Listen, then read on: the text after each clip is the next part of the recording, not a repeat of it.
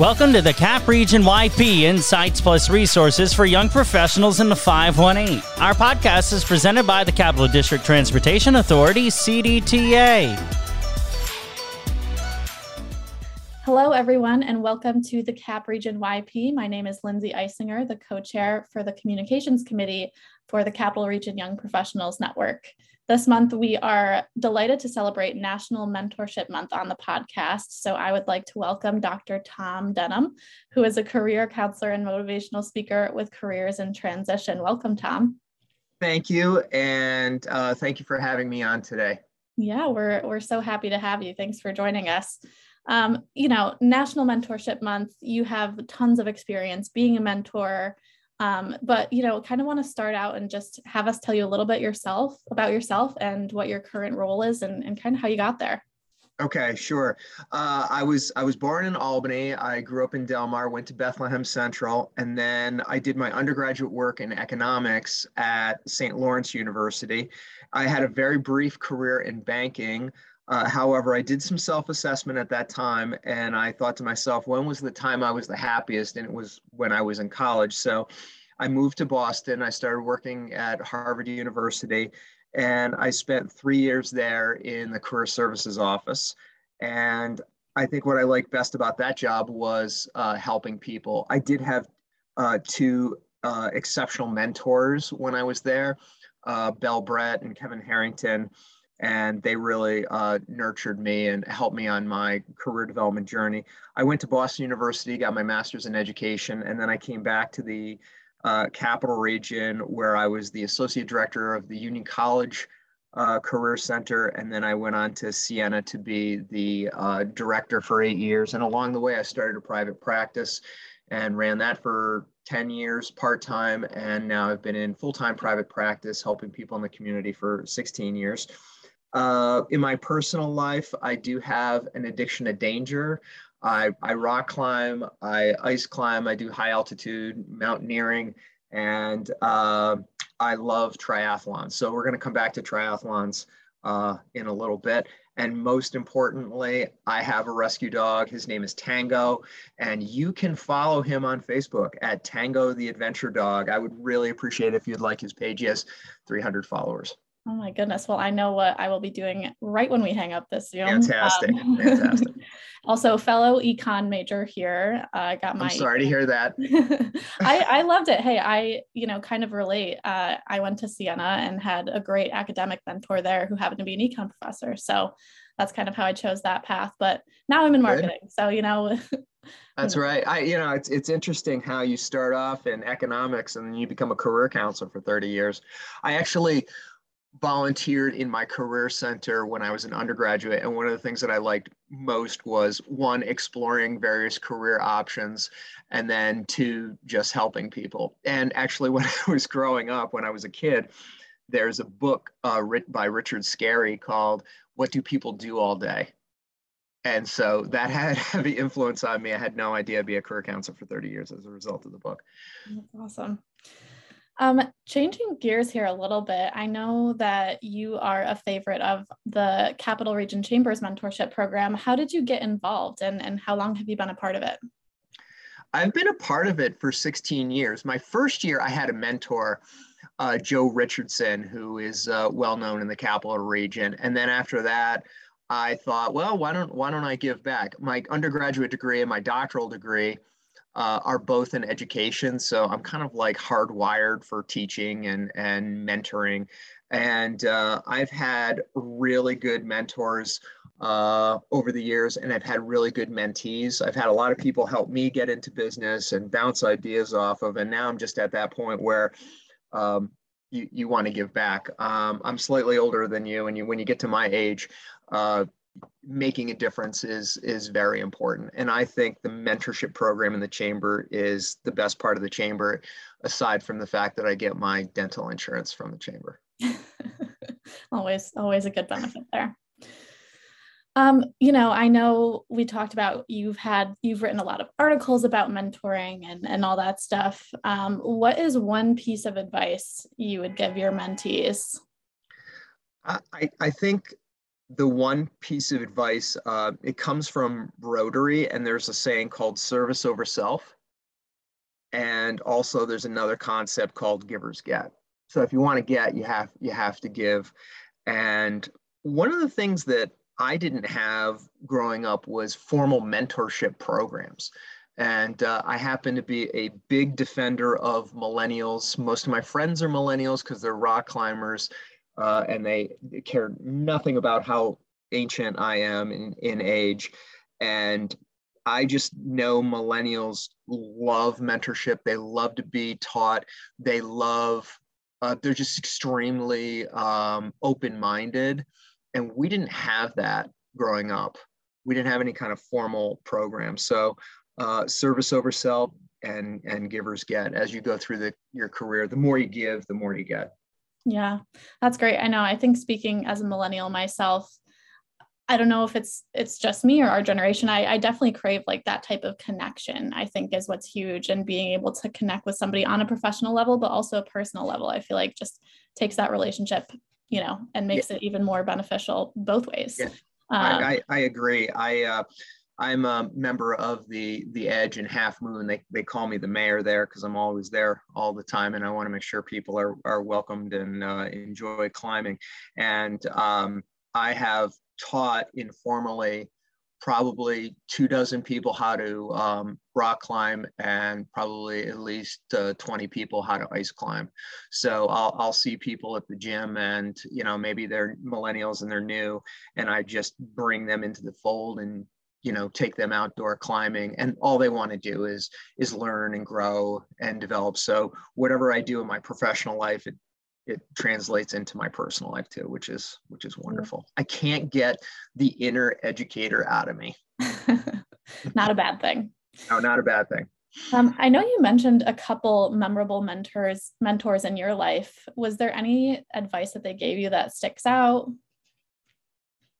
That's interesting. I have no idea. But one of the things that as I think the most important thing is that they were role models.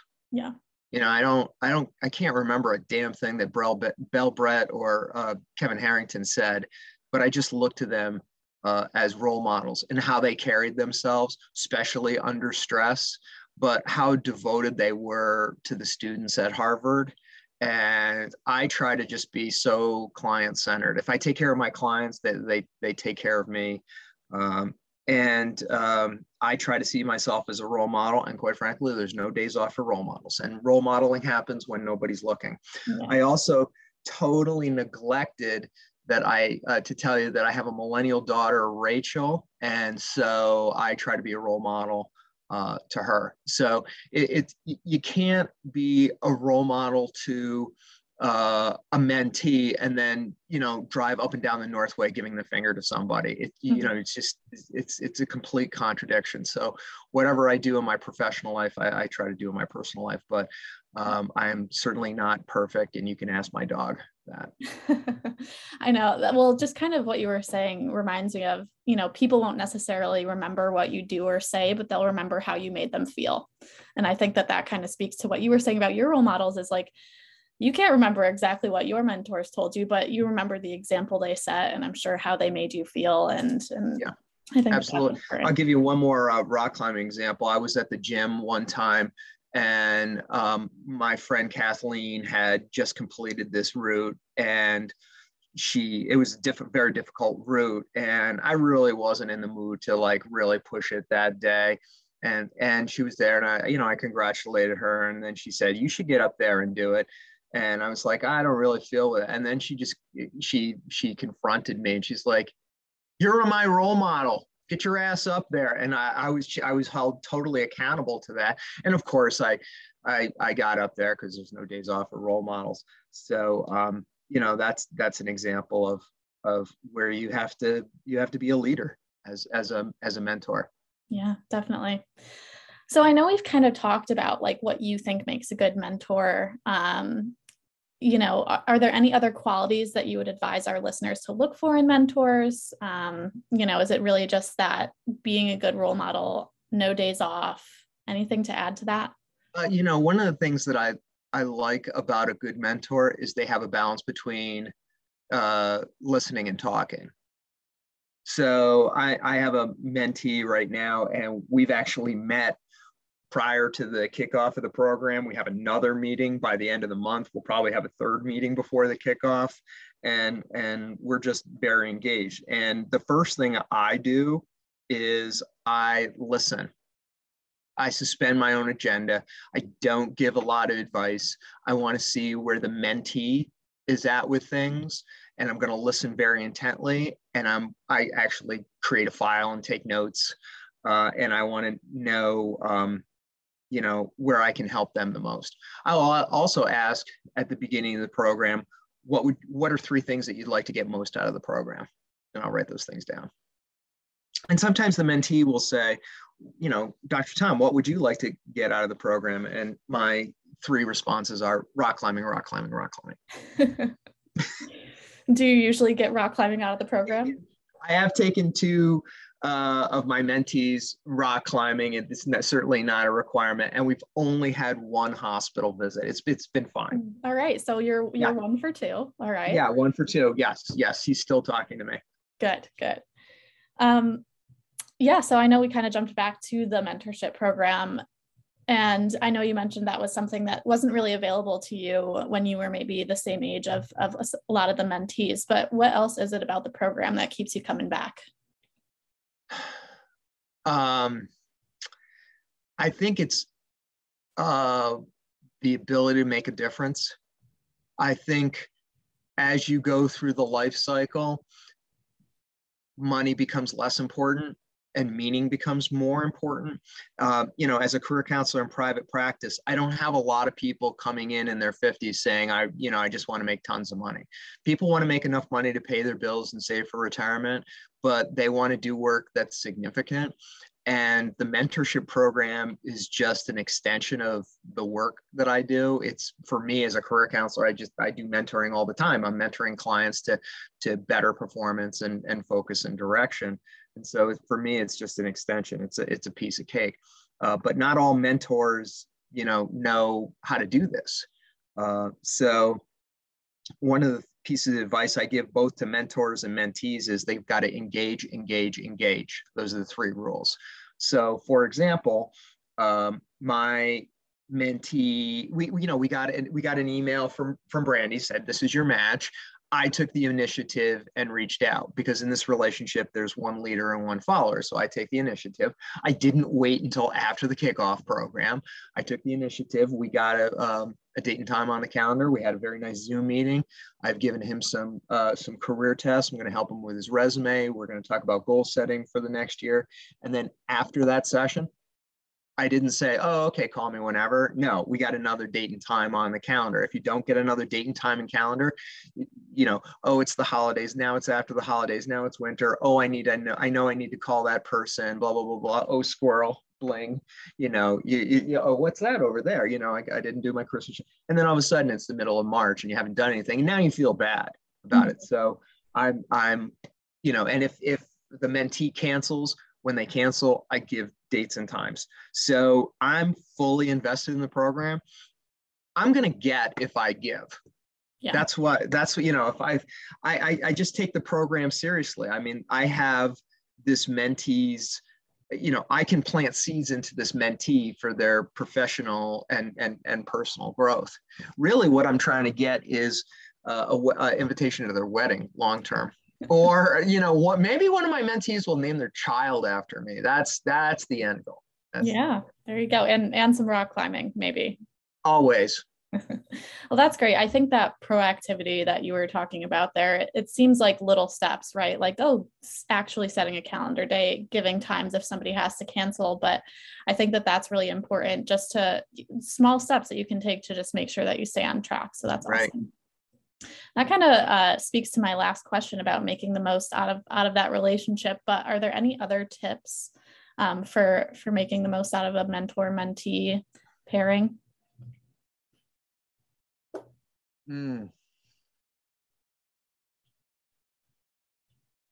I think you get to my stage in life and you go from being smart to being wise I definitely know I'm not smart because I've learned that there are far too many people that know how to do specialized things that I don't do. And you start farming that thing out when you're in your 20s, you just try to, be a subject matter expert in everything. And when you get to my stage, you want to download all your mistakes and information to the next generation, so you don't have to make some of the mistakes. A mentor does want to talk about themselves. So you have to engage. You have to ask questions, both personal and professional. You don't have to get into, too many intimate questions, but we do want to know that, you're engaged and you want to learn on a personal and professional level too. So one of the things that I do with my clients or my mentees is, we talk about professional growth, but I want to know what you do outside of work. Are you just working and coming home and you're not exercising and you don't have hobbies and you don't have time to call your friends and you're not reading any books and you're not doing any philanthropy? Whoops. Okay. So that's out of balance there. So let's talk about some of the goals that you want to do in your personal life. And at this time of the year, this is a perfect opportunity to be setting your personal and professional goals because it's the new year. The other thing I advise people is if it's not written, it's not real. People talk about their goals. They talk about things that they'd like to do at work. Oh, wow, there's a squirrel over there and I didn't get my Christmas shopping done. And I got to go to CVS and the bank and the post office. Everything just, people live chaotic lives. Most people's lives are reactive versus proactive. So I encourage people to write down their goals, and whether it's a client or a mentee, they typically send it to me and we can review them. But if it's not written, it's going to be April and you're just going to be, treading water. So that's one of the things I want to prevent with my mentees is that they have a proactive life versus being reactive all the time. That's great. I know that we are running a little short on time, but I just wanted to ask, I think my last question would be who do you work with at Careers in Transition? Can I have a shameless plug absolutely. For my practice? Plug away. Well, I'm kind of like a dentist where everyone has teeth, but I'm like the only dentist in the largest county in New York State, and everyone has to travel to me. So, pretty much if you're between 18 years old and 78 years old, you have teeth and they need a cleaning.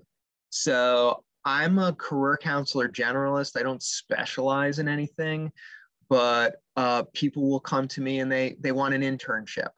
They're a new college graduate and they're looking for their first job. Perhaps they haven't ever revised their resume. They don't even have a resume. They need help with cover letters. They need help with interview skills. Probably some clients come and they want to apply to graduate school. Most of my clients are mid-career, midlife, and they have no idea what they want to be when they grow up. So I run them through a 5 to 7 week program that starts with self-assessment. Then you move into career exploration. Then you move into action plan. I help with resumes, cover letters, interview skills, also with LinkedIn. So if you have a career problem, you should sit down with a career counselor. I tell people where you go in life is up to you, but you don't have to do this alone. I think, you go to college, you get a piece of paper, you get a nice a hat and a gown, and then they say, figure it out. Then you turn 28 and you're like, okay, now what am I supposed to do? And so maybe you have a significant other and you turn to them for advice and encouragement, and they don't even know what they're doing. So you're trying to do this on your own. So there is somebody here in the capital region that will help, Dr. Tom Denham. There are very few of me in the capital region. And that's the one professional fear I have is, someday long into the future, I'm going to close up shop. Where do people go for help? So hopefully somebody will come up through the ranks. Yeah, that's great. And where can our listeners find more information? Sure.